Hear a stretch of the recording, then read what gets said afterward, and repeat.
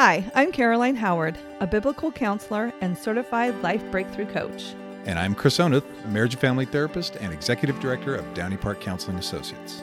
Welcome to Our Next Question, where we attempt to answer the questions of life through conversations in psychology and Christianity. Remember, this is a place of discovery and definitely not the final answer. We're just going to start because we're recording. We are starting. And we're starting. Caleb, our producer, has left the building. He's off. Left the room. Yes. He's sick, and he's a kind And he's not angry. He didn't knock over a display when he left. No, he didn't. Do people do that? Some people. I always tell my children, this is probably bad parenting. I tell them, hey, don't go away mad, just go away. Oh, there you go. Are you telling them to suppress their feelings? No, I'm just telling them just to get lost. Boy, that's so old school of you. I would never tell them. And then I'll talk about their feelings later. But Caleb isn't feeling well. Oh. So he doesn't want to be in the room with us. Wait. Maybe he's feeling perfectly He's perfectly fine. sane. He's under the weather. Yeah. He doesn't want us to get sick. He's being kind. So it's that is just so us. great. That is so great. Yeah. And hey, welcome back to America. Thank you. Well, today's episode is going to be on Are You Your Diagnosis? And so I just had to get that out there, and now we can talk about being back in America. Why did you have to get that out there? Well, because I don't want to leave the folks hanging. Well, we kind of have to do a cool segue. Well, there's that, and I've thought about this. Okay. There's that, and then there's the annoying thing when you get on a YouTube thing or you're wanting information, and you have to wait through all the shenanigans before you get to the meat of the deal. And I'm hoping that we don't do that to our listeners, all 5 of them. First of all, our shenanigans are amazing. No. But don't you read the title of it and know what you're getting into? That's true. That's true. That's what I figure. That's okay. Well, fair enough. I'm willing to compromise because I'm such a great person. Lightning may strike. We could start our next episode. We'll start it off with our next question is. Okay. And then we'll get into our shenanigans and then. Well, congratulations on everyone who's witnessing how this program is unfolding and being made right before our very eyes. We have nothing to hide. No, we don't. We don't. Okay. So anyways. Back to America. You were not here for a while. We were not. We were in Vietnam. Yeah. And I cannot tell you how amazing it was. I cannot tell you enough how amazing it was. Yeah. The Vietnamese people, as the people in my experience, were kind and gracious and helpful. And everywhere we went, everybody was excited to see us. Mm. And it was this weird thing. And I was talking about this at Bible study this morning. I don't know how to say this without sounding weird, but it was kind of a big deal. I kind of heard that. So, where did you hear it from? I might have received a picture while you were over there of you with like a mob around you and everyone wanting to take your picture. The only thing I can think of is that they've mistaken me for someone else. Yeah, sweet genius. Oh, please. That hurts. That hurts. How does that hurt? Because that's who Jillian, my oldest daughter, she always thought you looked like I would rather be Sweet like Genius. Bruce Willis or like, I don't know, Stone Cold Steve Austin, maybe. When you say Bruce Willis like that, you will never get called Bruce Willis. That's a Dana Carvey. It's so weird. It's Bruce Willis, but not really. It's anyway, it was an old Dana Carvey impression on SNL for about Vinnie Barbarino. No, John Travolta. It was John Travolta. Okay. So was that your high of the whole trip? No, that you were a big deal? good gracious, no. Okay, good. The high of the whole trip were the baked goods. Really? I loved baked goods. Brought the gift of 10 extra pounds back from Vietnam. But you had lost a lot before you went, so I did. Yeah, so there you go.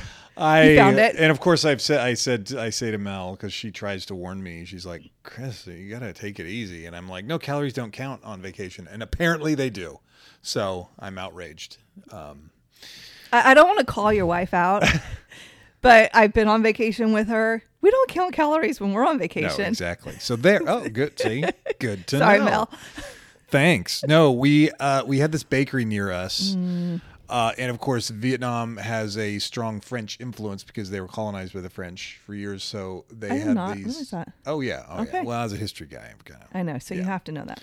So they have amazing coffee. They have, and I really junked out on these. We had something called an egg coffee. So standard Vietnamese coffee is strong coffee with condensed milk. Okay. And they'll pour it over ice even or whatever you want it. Okay. But they also had this egg coffee. And apparently, as the story goes, we went to this place. It was founded in the 50s or something like that. And as the story goes, they ran out of cream. There was a problem getting cream or something. I don't know. And so the only thing they had were eggs. And so they whipped up these eggs and put them in the coffee. And a trend was started, a fad. And so they had these egg coffees. And they are also amazing. Wow. So you're getting breakfast and coffee Good point. all in one. And they may even have something called an egg beer. They may. Yes. Was because that I was as in a foreign good as country. the coffee? No, but it wasn't as horrible as you might think. Egg beer. Anyway. Beer. So same thing. They're whipping it up. They're and whipping then it up, putting and it's a into the- little sweet. And it's raw. It's a raw egg.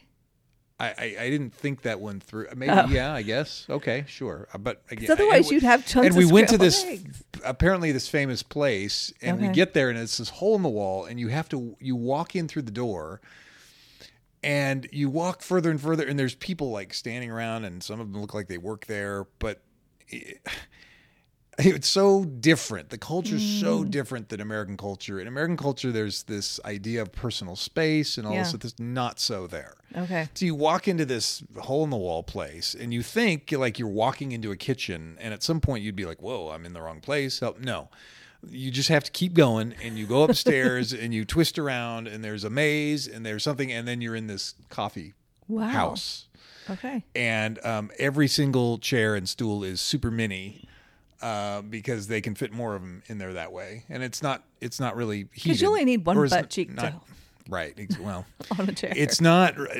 I said heated. It's not really. It wasn't really cooled. There wasn't air conditioning per se. Okay. And of course, as I mentioned before I left, it was 100 degrees, 82 the low, and of course 800% humidity. So the heat just comes on you, and part of me thinks it's exacerbated by the fact that you're in and out of air conditioning. Yeah. Yeah.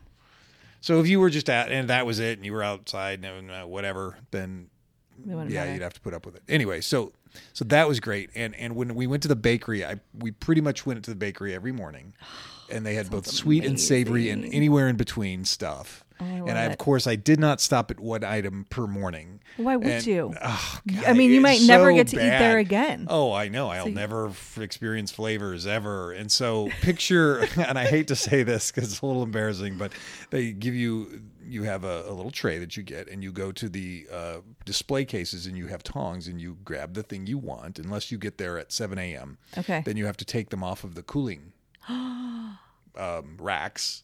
Oh my goodness. And I hate to say this, but picture I'm setting stuff on the tray, and I run out of room on the tray, so I start putting things in my mouth in order to transport them to where I can buy them. And then they have not only do they have the egg coffees and the Vietnamese coffees, but they have this coconut coffee that they do. Oh man. And it's a cold brew coffee with coconut in it, and I'm absolutely sure that's where the pastries too. Yeah, it wasn't the pastry But in your mouth. I did not deny myself any opportunity. If I felt like an inkling of coffee, I've just went for it. Yeah. And I lived life. That's what you do when you're in other places. Yeah. Because yeah. then you And have we to walked come a home ton. and be good. We walked a ton, probably 10,000 steps a day. Okay. And part of the walking was to the school that we were teaching. Okay. And part of Vietnamese traffic is that there are absolutely and utterly I'm tempted to say there's no rules, but that's not it. I've mentioned this before. There's just different rules. Right. And so there's this ebb and flow that they all understand, and they move according to, it's a concert of chaos. Wow. And so I'm gonna have Caleb post some videos on the YouTube. traffic, and what you're watching right now is some of the examples of the traffic and how it doesn't matter if there's a sidewalk or not, they will ride on the sidewalk. So do you just cling to like the side of the buildings? if you walk you on don't. The sidewalk? You walk ahead, and you walk with determination, because the riders of the scooters will predict your behavior. If you stop or shift or run, that's unpredictable, and you have to meld yourself to what's happening. So you have to walk with confidence, like I know what I'm doing, absolutely. I know where I'm going, and absolutely, you're not going to run me over. There's some more footage if you're not looking at it right now of us crossing the street at one point, and my wife puts her hand up, and it's just like a superpower, but you have to gird your loins because it can be very anxiety provoking. Wait, so if she put her hand up, did people stop so you could cross? They will time you. So they'll kind of slow down. They'll slow down, and then now here's the other thing about Vietnamese traffic is that it goes slow. So even at their fastest, they're going 30 miles an hour maybe. Okay. Now here's the other thing I was thinking of, and this is when you have certain things in place, it allows other things to take place. So for example, we have pretty much strict traffic rules that for the most part, everybody obeys. Right. That creates a structure to go fast. We also are spread out. And granted, this was Hanoi. This was not the countryside. Okay. Even that is another variable because in Vietnamese countryside, the only smooth road potentially is the highway. And they don't have off-ramps like we have off-ramps. They have off-ramps every maybe 5 to 10 miles without an off-ramp. Oh, wow. We have off-ramps all over the place because all of our roads are paved nicely. Yeah. Now, potentially, if you're in the countryside of Vietnam, maybe the road isn't totally paved the way you would hope, and so you wouldn't be able to go fast there anyway. Okay. Even the bus guy that took us to Ha Long Bay, which is a famous UNESCO World Heritage Site place. It's beautiful. You've probably seen pictures of it. He was going an average of 35 miles an hour the entire way, so it took like 2.5 hours, and it would have taken us here in the States maybe an hour. Did it feel slow, like at first, and you just kind of got used to it? You can tell it does. It is slow. Okay. It is slow. Now some people dart and here and that. But the name of the game there is you cannot dart out into anything. You just merge into it. And as a matter of fact, the craziest thing is like a left-hand turn there in Vietnam isn't like a left-hand turn here. Here, a left-hand turn is you stay in your lane. Yeah. You turn wide. You turn past the right-hand lane into another left lane. Yeah. There, when you turn into to make a left-hand turn, you turn into the right lane and you go, you essentially, sometimes you go into the oncoming lane and then you merge over. Wow. Oh, it's wild. But it works. It does work. And they use their horns. Now, here's another thing. They use their horns to signal where they are. And for people to, hey, let's move out of the way or you're ahead of us and we want to get past. So they use their horn as a communication. Okay. Here in the States, we use our horn as a middle finger. That's an expression of how we're exactly. Feeling. It's like we don't and this is, it's very, it's like communication among couples, right? If stuff isn't communicated right away and honestly and sincerely, then it builds up, then it's angry, and then it explodes. Well, in Vietnam, they were using the horn all the time, and everybody understands. It's like, oh, there's a person there. Okay, I'll move out of the way. It's not taken personally. Okay. Here, it's obviously taken personally because we wait until we're explosive, and then we treat. I don't know. This is maybe I'm just talking to myself here, but sometimes when I use the horn, it is like if I had a missile to shoot out of my truck attached to the horn, then maybe that would. Please don't do that. Right. Exactly. No, but I'll use my horn as a hey, friend. Anyway. See, when I use my horn, it's like more of that. Like, hey, friend. Hey, the light's turned green. Did you not notice? Yes, it's not. I'm not using. I hate you. Get out of my way. Which a lot of people. There was a point in my life where yes, it was. But I've done some. You've evolved. I've evolved. I've done some self-reflection and work and sanctification. Thank you. Yes, and now it's more of a beep beep instead of a.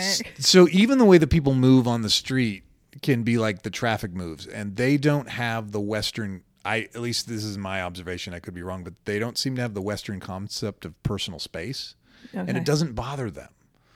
Like when we were queuing up to go into this cave at Ha Long Bay, first of all, it felt even more stifling, the humidity, than in Hanoi, because we were on the water. Yeah. So it's super sweaty, and then everybody's pressed up against each other. You're just mixing sweat. And so at one point I was alongside my wife, but I'm a little more aggressive than she is. And so I'm kind of pushing, I'm acting like, hey man, I'm fitting in with Vietnamese. Yeah. And so I move up ahead and I look back there and she's like 1,000 yards behind me. And I'm like, oh, so I stopped off to the side and I waited. That was nice. Well, she tells me later that there's a Vietnamese gal behind her, like pushing her. Pushing her to go, and Mel looks at her, and the gal smiles and nods, and it's like, "Hey, friend." It's like, it's not meant to be offensive or anything. It's like, "Hey, we're helping." Yeah. And so the other weird phenomena is that people wanted to take their pictures with me for some reason. And while we were in this line of zero personal space, and we're walking upstairs and everything, all of a sudden someone squeezes my arm, like squeezes it like not like when you were. Or at least like when I was checking your muscles, or like I think so, yes. Oh, which I mean, I do mean to laugh. I don't mean to laugh. No, but I'm like, that's there for show. That was not what it used to be. So but yeah, it was. You're like, yes, I'm packing. I got no, guns, right? Well, no, those days are anyway. So so that was interesting, and then so it was. So you don't. Like, can I just say really quick, if you all don't know who Sweet Genius is, just Google it really quick and just please send me a message and let me know if you agree or disagree. Wow. If we get more responses to that, I'm going back to Vietnam where they appreciate me. So we appreciate you here. Thank you so much. And then the team we were with was an amazing group of people. And each had their own talent, and they were far more talented than I was. I was super out of my comfort zone because I was teaching elementary school age kids. Okay. And not only that, I was teaching ESL. So I've taught like high school and I've taught college. Right. And so there's almost this philosophical thing that I can use. I can even use my humor.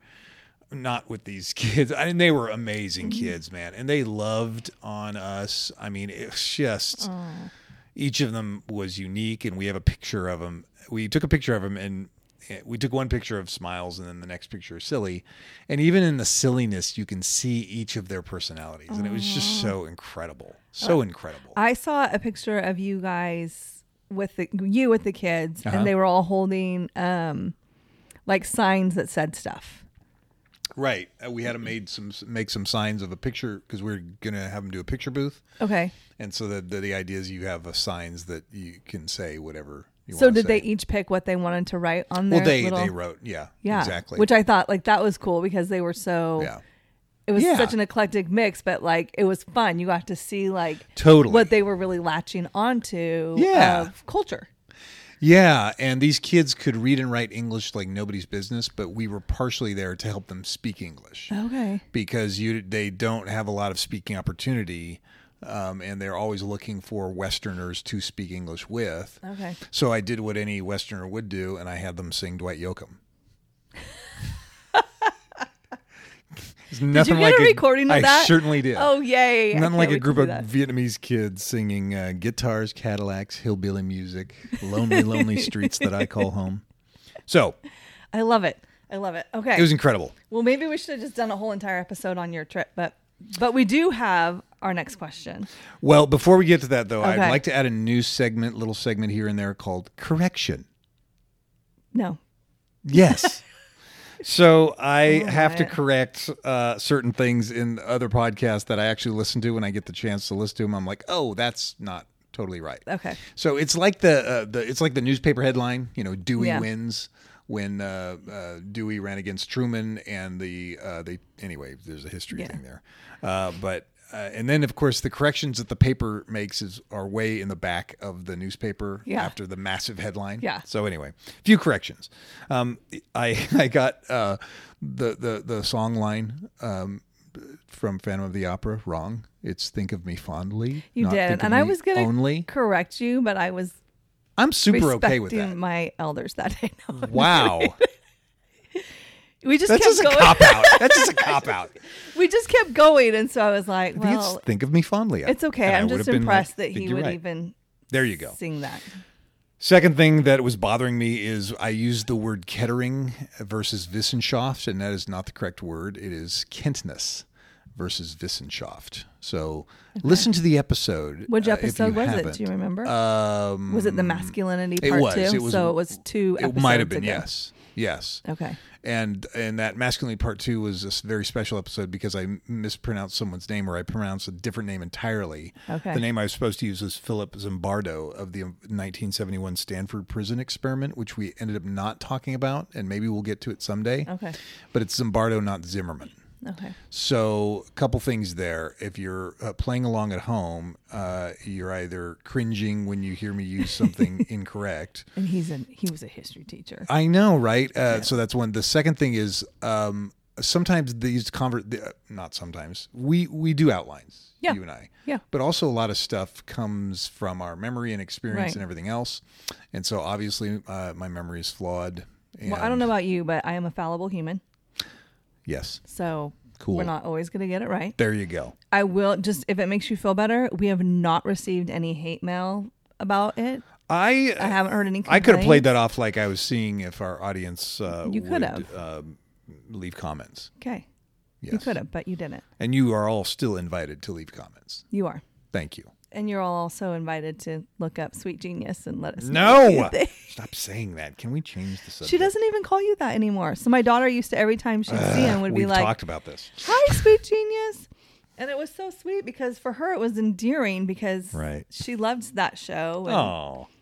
and she loves you. And so, but you would get all mad. And then I do remember my son is calling me in the middle of the show, even though I was like, "Hey, I'm recording a podcast." Maybe he wants to be part of the podcast. He did. He wanted to come so bad today. Oh, wow. And I said, "Not this time, but maybe next time." Oh, boy. I know. He better So- come. He better come prepared. He wants to be on it. We could. Let's get into it. Yeah. Our next question. Okay. Are you your diagnosis? I am not. Why is this question important? Be where you are, Caroline. I am. I'm just answering his text because, like, he's home alone. Okay. He just wants to go to Rock and Jump. We're all good. Okay. But he's getting a ride. This is real life, people. I'm a mom. Gotta do things. Totally. So why this follows along with our last episode On identity, yes. On identity, right? How so? Because if we find our identity, if our identity is in Christ, Yes. and that is, we don't identify. Yes, we identify as a mom, a dad, a husband, a wife. Right. Giants fan. Giants fan. Thank you. Sworn it today. New York Giants? Sorry. I'm In case you aren't watching the video, I just gave him a really dirty look. Well, the San Francisco Giants founded in 1963. See, I don't know all the history. Yes, No. I do know that. But It's not. No, I was doing See? something incorrect again. They actually started off as the Brooklyn or the. we're getting off topic. We are. Sorry. So something Giants somewhere in New And now I York. lost my train of thought. Yes. People Brooklyn are tuning out. Dodgers Don't tune out. versus We're coming back. The We're good. New York Giants. Okay. They were the New York Giants. So are you your diagnosis? Well, Right. if your identity is found in Christ, Yes. then you will not identify by your diagnosis. So why would it be tempting to identify as a diagnosis? Well, in my opinion, Sure. would be people use it as a crutch, right? Or as an Oh. excuse. Okay, do tell. So if I say, I am anxiety, right? Yeah, Like, I have anxiety. Yeah, and so that's all I like. Then we use an excuse. Well, I can't go because I have anxiety. I can't do Good this point. because I have anxiety. Sure. Or you should feel sad for me because I have severe anxiety disorder. So it's a way. So- It becomes a way of interacting with life. Yeah. That's rough. It's identifying you because it is circling every decision you make. So this is an interesting story because my son gave us a ride to the airport and then picked us up when we after Aw, a that's a good 48-hour journey around the world, literally. Yeah. They redirected our flight because there was a typhoon. So we couldn't go Typhoon back the way we schmyphoon. came. We couldn't go across the Pacific Ocean. So they sent us to Istanbul, Turkey from Vietnam. You just got to see more. And then from Airports. Istanbul to SFO, which technically we went around the world. Right. That was awesome. So check that bookmark, check that check mark off or whatever. So my put son says to us, hey, my car was in an accident. He was on the freeway and a gal was merging over and hit the side of his car. And essentially he has tire marks on his door of his car. He said this gal had an 80s something or another. Well, immediately he pulls over, she pulls over. She is hysterical when she then. Oh, and by the way, he notices in the rearview mirror while she's pulling over, she hits someone else. And this is on the freeway, and it's like bumper cars. Oh my gosh. Well, so they pull off to the side of the road. The other person, I guess, didn't stop at all. It was like a Tuesday for them. So Commuter Bay Area people, traffic. yes, they will think that. So the gal gets out of the car, and my son said she had a purple hair and she had a purple drink. And she was like hysterical. And she's like, I have anxiety and this, that, and the other thing. So right there. Yeah, it's an excuse. Well, and to be fair, I don't think people are rubbing their hands saying this will get me out of it. They truly are knit to this thing that they've been diagnosed with. Oh, I agree. And they don't know how to get out. And they've used it as an excuse so much because it's become like a bad habit. Like I used it as an excuse once. I saw it get me out of something, or I saw I got treated differently because I said I had that or whatever, and our brain remembers that. Yeah. And so then we just keep using it as a Well, then excuse. What's the way out of that? What's the way out of that? Well, you're not your diagnosis. All right, answer the question. We're done. Wow. Well, okay. So I think the way out of that is to push through. So you mentioned you have anxiety about swimming. I do. So part of the way, and this is a proven psychological technique, are we having a session? Exposure therapy. Okay. No, I'm just kind of relating. But I've read studies that exposure therapy is not good. So it depends. Okay. So it always depends, right? Okay, so the part of the problem with even I'm feeling anxiety right now just because you brought that. I'm like thinking of swimming and I feel it. That's crazy. Well, and that's a good point. It's to your point is like part of our anxiety or depression or whatever else is re-upped when we think about it. Right. And that even gets into perpetuating different traumas we've been through. Mm-hmm. Right. 10% of the population actually experiences post-traumatic stress disorder. Okay. And that is people who've been through some crazy stuff. Yeah. But part of it is suppression of the anxiousness. Mm-hmm. So if we're trying to get away from it continually, then it continues to rear its ugly head. So one of the ways through that is to actually address it, in which case that's a type of exposure therapy. That I can agree with. Now, exposure therapy is not like, hey, I have anxiety about swimming, so someone's just going to throw you in the pool. Right. That's just another trauma. Right. Yeah. So, so let me say this, because this is how I've worked through it. Like I did feel that little twinge, but because I've done EMDR therapy around it, and I've worked through it. Because part of my biggest thing was, so I have that because when I was like 2 or 3, almost drowned. Yeah. Apparently it stuck with me. And my biggest fear was my kids swimming. Not like I knew, and I just don't like water. Oh, okay. I think it's, tied to that. Yeah. And so I was afraid of my kids drowning like I did. And because, but it wasn't just drowning you're afraid of with your kids. You don't want your kids taking the bicycle across the street. Oh my gosh, do you know where my kid was on his bike today? I'm so over that. The exposure therapy. That or just sticking my head in the sand and acting like it doesn't exist. Hey, no, but that's interesting because then what you're doing is you are looking past the actual fear to the outcome or to the solution. Right. Well, because even he gets left home alone a little bit, not for like a big chunks of time. But my rule was like, you can't go out on your bike if I'm not home. Okay. And none of your friends can come in the house. We're not having house parties at this age with 12-year-old boys. And then a good idea. Then you start to think about it, and I'm like, well, why does it matter if I'm home or not if he rides his bike? True. Good point. As long as he's not going to Wildfire and having cocktails, then I suppose. Yeah, if he's going without me, I'm going to be really mad. What are you and doing? so, so now the rule is like right today, he's home alone for a couple hours while I'm here. And the rule is, hey, if you go out, just text me. Right. So I know you're not at home. Fair enough. And I don't feel that anxiety anymore because again, he's proven that he's responsible and he's totally. Well, so this goes back to the potential drawback of continuing to refer to our diagnosis when these issues come up. Right. So I could automatically hold on to I'm an anxious person. Yes. And that's why. Or again, I can work through it like I did with the swimming thing. Right. I worked through it. Why was I anxious about it? It wasn't about my kids drowning. It was about I couldn't save them because I'm not a strong swimmer. And so when I figured... the way around that is to become a strong swimmer. Yeah, but I don't like the water. Grr. I don't like the water and I have ear issues, so I can't go underwater. Okay, so that ties into... This is an interesting discussion. Every time we get together, it takes turns that I don't anticipate, but they're great. I know. This is why I hired you.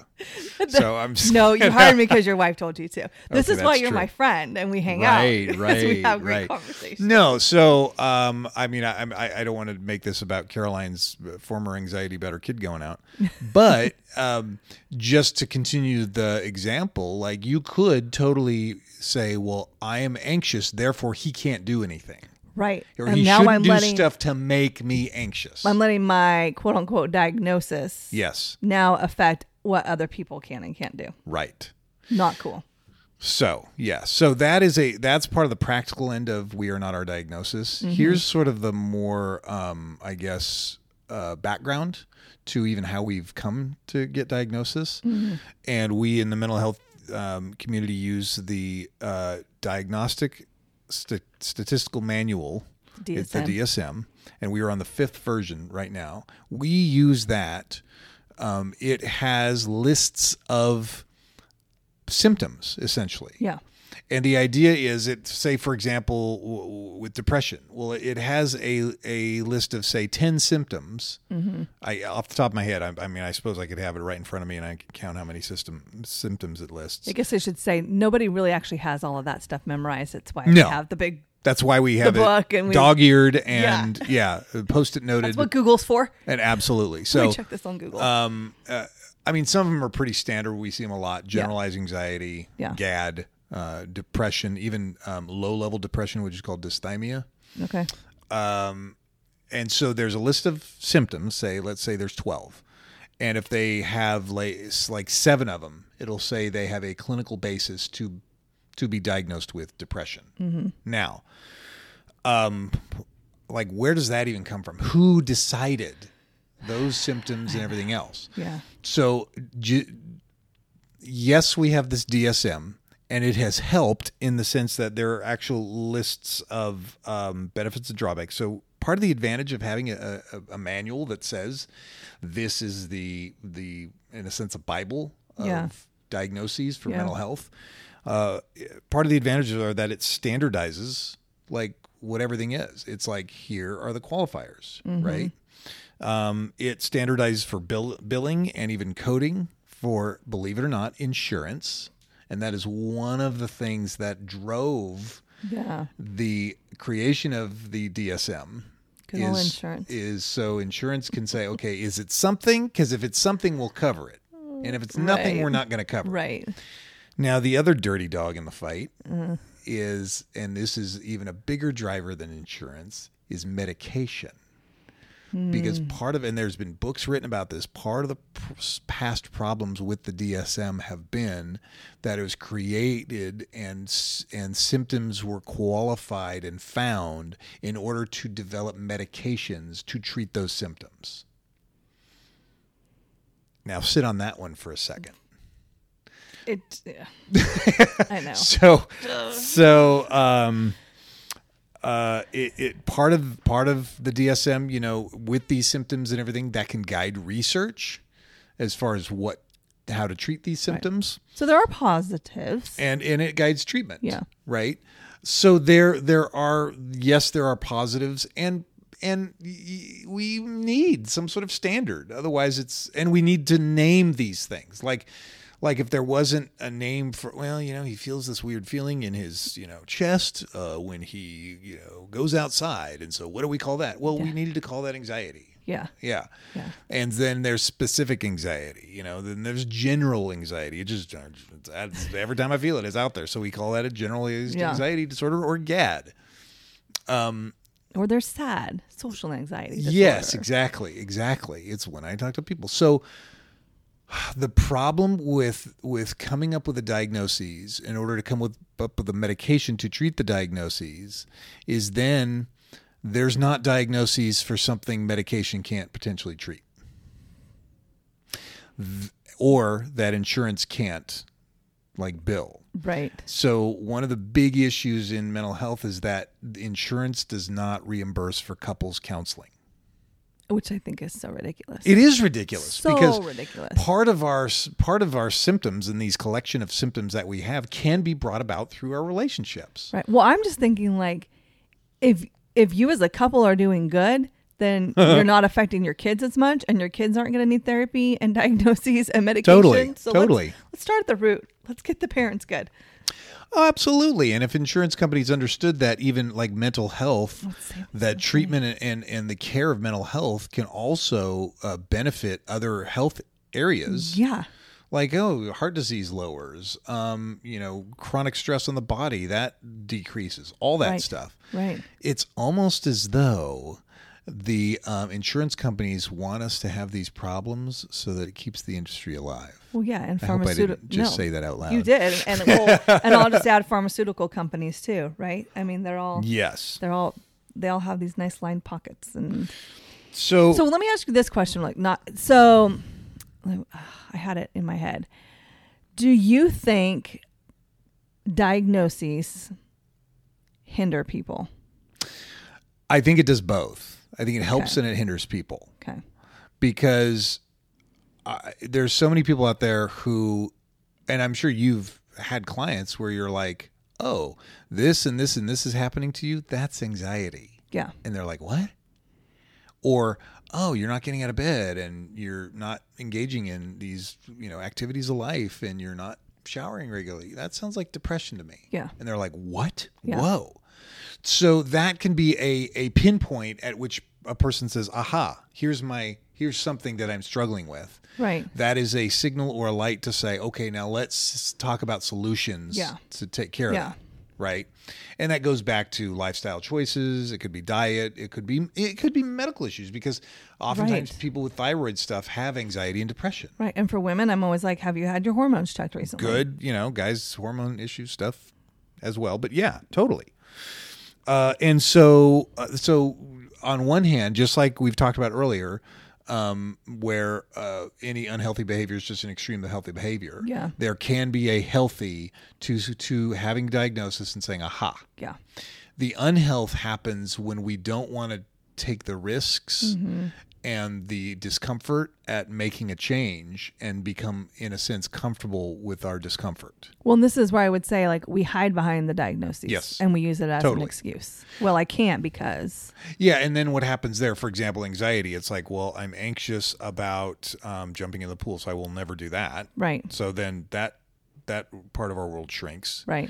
Well, now I'm anxious about even going near the water or sticking my feet in, so I'm going to stop doing that. Yeah. And now I'm anxious about even, going out front or outside, so that shrinks. Yeah. And our world has totally then become small. Right. And that never, ever, ever, ever takes care of the anxiety. Right. Especially how 100% right, because that's like where I had come to, where it's like, I don't want to go to the beach and the ocean. My kids are going to get in the water, and I couldn't watch. But now I can. And so there you go, right? So actually dealing with the anxiety is actually pushing against it and challenging it. Yeah. Right. And getting to the root cause of it as well. Yes. That's part of challenging. Right. It's like now there's even an extreme of getting to the root cause, because what happens with people is once they get to the root cause, then instead of making a change and making other choices, they'll go back to, but it's because of this and because of that, and they'll really indulge in finding the why, but they won't take the scary step of crossing the threshold of now what. Right. Have I said my phrase about excuses on here yet? I'm afraid. Excuses are tools of incompetence Ooh. that build buildings of nothingness. Oh, wow. That's not mine. I did not come up with that myself, but I use Say that it again. often. Excuses Yes. are tools of incompetence. Yes. Which build buildings of nothingness. Wow. I mean, you could go off in a number of directions. Excuses are tools of fear, right? That build buildings of fear, Yeah. or helplessness, Yeah. buildings of helplessness. Yeah. Well, and it's through that helplessness that then we are stuck, and really then our diagnosis is the only thing we're left with. Right. And I think what people do, and I could be wrong about this, but in my observations, is they use that diagnoses to try and elicit support and help from others, not realizing that they are giving up their own autonomy. Yeah. Yeah. Okay, so we talked about some of the advantages of having a diagnosis and the DSM. Okay. Here's some of the disadvantages. Okay. And yes, there are more. So first of all, the DSM actually lacks scientific basis. There's actually no, and that's why they call psychology a soft science, because it is very philosophical. It is. Right. So it's not like a codified, you have a rise in your body temperature Right. every time There's not this like happens. things to measure. Yes, Yeah. exactly. There's no beaker. Yeah. Which, again, there's some questions there about whether or not just because you can't measure it doesn't mean it's not a thing. Right. Right. Right. So the DSM, it actually has cultural bias. Right. And for years, what people don't realize is we've had, and this was a trend probably in 2010. You can research me on that one and prove me wrong, please. But for a while, there was a big push to understand the weird of psychology, how psychology was weird. Yeah. And what they mean by weird, it is Western. Most of the people who they had measured for psychological issues were westernized, educated, industrialized, rich, and democratic. Weird. That is weird. So you've got this cultural bias of saying, this certain segment of the population, like westernized, educated, industrialized, rich, democratic, experience these symptoms. Therefore, that must be across human culture. Yeah. Right? Yeah, which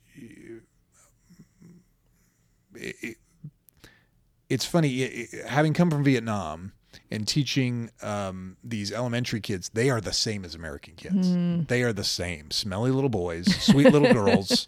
The boys were like wrestling in the class and everything else, which is, okay, I have 3 boys, the youngest, which is 22. Yeah. And they still do that to this day. Right. Every time they get together, it's crazy. But there's nothing there. People are the same, right? But there's also cultural variances. In the Asian cultures, they're very collectivist as far as the community is concerned. Yeah. They're not as individualized as the West. Right. So if your part of your diagnoses or understanding of certain mental illnesses is from a Western perspective, then you're missing entire swaths of other human behavior. Exactly. So anyway. Another issue is that it pathologizes or makes a disease a shared human experience. So, which then leads to oversimplifying human behavior and even labeling everything. Yeah. So, everybody wants a label. Yes. And then what we do in our Western culture is, well, I don't want to feel bad. So let's say you've lost your job, your parent has died, you are experiencing big changes in your life, and you feel anxious and sad. Well, then that's bad. I don't want to feel that. Well, it's like, that's actually pretty normal. Right. You're supposed to feel that right Yeah. now. Depression is a normal response to a depressing situation. Yeah. So if we get to the mindset of saying, no, that's bad, I can't feel that, or I can't experience that, that's a huge problem. And so when we put them in some sort of qualifier, then that can even change our mentality with, this good, that bad. In a way, when my mom died, I wanted to be sad. I wanted to mourn her. Right. And I needed to. And you needed to. So Yeah, it's not a bad thing. Yeah. So another number 4 is the National Institute of Mental Health does not use the DSM for researching mental health at all. I mean, right? It's a huge mental health organization, and it Yeah, just and they don't even use doesn't it. go there. Yeah. So interesting. I'm sure you're shocking people right now because everyone's heard of the DSM and they just think it's like Bible. Oh, yeah. Bible. Yeah. But then it's like, Well, and this can even go back to certain personality assessments like the Enneagram or the Briggs-Myers or anything that says, oh, I'm this. right. Right? And it's like, It's be a careful tool. of that. Be It's a careful. It is a tool. tool. Exactly. It's a tool. tool. So number 5, it promotes a pharmaceutical approach to treatment, hands down. Yep. And so there's this, we have a pharmaceutical culture. Mm-hmm. And Give me a label so I can get a pill. so I can get a pill. Yep. Right. And that's an interesting thing. We've talked about, I guess, different how in our country they will do things to foods that really change their nutritional value and change their effect they have in the body. Mm-hmm. And then there's certain ailments or even, dare I say, disease that comes about from not eating healthy. Yeah. And then we want a pill to treat those. That's Yeah. weird. Right. In other parts of the world, there's no stipulation against some of the breads that are, there's no gluten issues, nothing, because they don't do the things we do here. It's all natural. Yeah. So anyway, and finally, number 6, essentially anyone can be diagnosed with a lifelong disorder, right? Yeah. So Oh, I can yes. totally be diagnosed with hyperactivity disorder, right? But Yeah. But what if that's just who I am and that's normal for me? And how do we accept that? And even boys, like in school, it's like, well, you're not sitting and being still for 5 hours a day. There must be something wrong with you, which is mind blowing. How about it's a boy or they're a boy and they need to get out and run and do crazy stuff? Yeah. So this even increases the risk of misdiagnosis in the pressure to apply something and say, this is what you have. Yeah. And I believe I have people come in and they're like want a diagnosis right away, and it's very important to them. Yeah. I've experienced that too, where they'll Google it. Oh no. And it's like, then they know what symptoms to come in and say. Now, first of all, I cannot diagnose because I am not like a doctor or certified or anything like that. But they'll and every week they're coming, because I'll be like, no, well, let's look at this. Do you really think? And oh, well, no, I guess not. And then the next week they'll come in with something new. Oh, wow. And it's just like, why do you need a label so bad? So part of over-identifying ourselves with a diagnosis also creates a focus point. What is the word I want to use? I want a fixation point. Yeah. So I tie this in with motorcycle riding. Just like I turn every conversation to. No. But one of the big things in motorcycle riding is that you do not want to have a fixation point. Yeah. Because if you do, you will go there. Right. I listened to a TED Talk recently about a guy who was talking about how motorcycle riding helped with his mental health diagnosis of anxiety. And one of the analogies he gave was that, when you're riding down the road, for example, well, he was talking about the what ifs that are so popular among the anxious. Okay. What if? And that's a fixation on something. Yeah. And he said, if you are on a motorcycle and you see a muffler in the road, the best thing to do is notice the muffler and then look past it. Because if you look at the muffler and you stare at it to not run into it, you're going to hit it. Isn't that crazy? Even if you, in the twisties, what we call the twisties up in the mountains, if you look at the rail or you look at the center line, you will go there. And so you have to look at the road ahead. Right. And anywhere you look, your body will naturally turn that motorcycle there. So if you're staring at your anxiety, if you're just focused on your anxiety, your brain is automatically going to be anxious. Absolutely. Yeah. Absolutely. And then people wonder why they get stuck. Right. In those anxious patterns, and then in a way, by identifying with it, it becomes a bigger monster. So literally, we have to look past our diagnosis. Yes, and the example of that would be 2 active steps to take care of it. In other words, okay, I'm anxious that I have all this work to do. Yeah. What's the solution? Well, let's get some of the work done. Yeah. Let's face Exactly. it, get to it. Yep. And then, oh, wow, I got a percentage done. Now I feel better about that. Let's Yep. not skimp on that. Let's not drop that ball, but go after it again. Yeah. Yeah. And Okay. the other thing about the DSM, and this final note, I didn't write Okay. this down, but it popped into my head, And is then that we'll it wrap keeps up. changing. Right. It keeps changing, which understandably as we learn more about things, but it also changes politically. So if there's an unpopular diagnosis that is not currently politically acceptable, it's not an issue of it no longer is an issue of is it causing mental distress? Yeah. It becomes, is it going to offend someone, or is it unpopular to diagnose someone with this? And so therefore we need to take it off the table. Right. We went through that with my oldest daughter with special needs. You know, when she was first diagnosed, it was mental retardation. Well, then they didn't like that word. So then it was, no, now we got to change it. Now we got to call it an intellectual disability. Right. And they've changed it again. But I'm like, I'm not going to keep remembering this stuff, people. No. Like you're, It's a shifting sand. yeah, she's got issues. Okay. Like we all do. But Yeah, and which is interesting because if a phrase or something offends, right. that goes back to, well, I have this diagnosis of anxiety, therefore other people or situations have to conform to make me feel better, and that is a losing prospect. Exactly.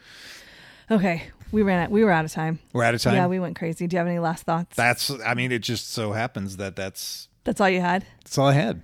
Well, I was just So we are not our diagnosis. We are not. So your diagnosis does not define you, No, it doesn't. nor does it put barriers around what you can and can't do. That is absolutely true. And so we need to just remember that, like, we are not our diagnosis. Right. And if we go back to identity, Yes. it's not what we have that defines us. It's whose we are that defines Absolutely. us. Absolutely. So, all Praise right. God. Thanks, everyone. Awesome. Thank you. Thanks for joining us today as we continue our journey talking about life's many questions.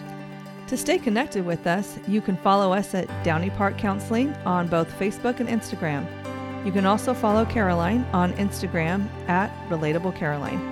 And make sure you tune in next week for our next question.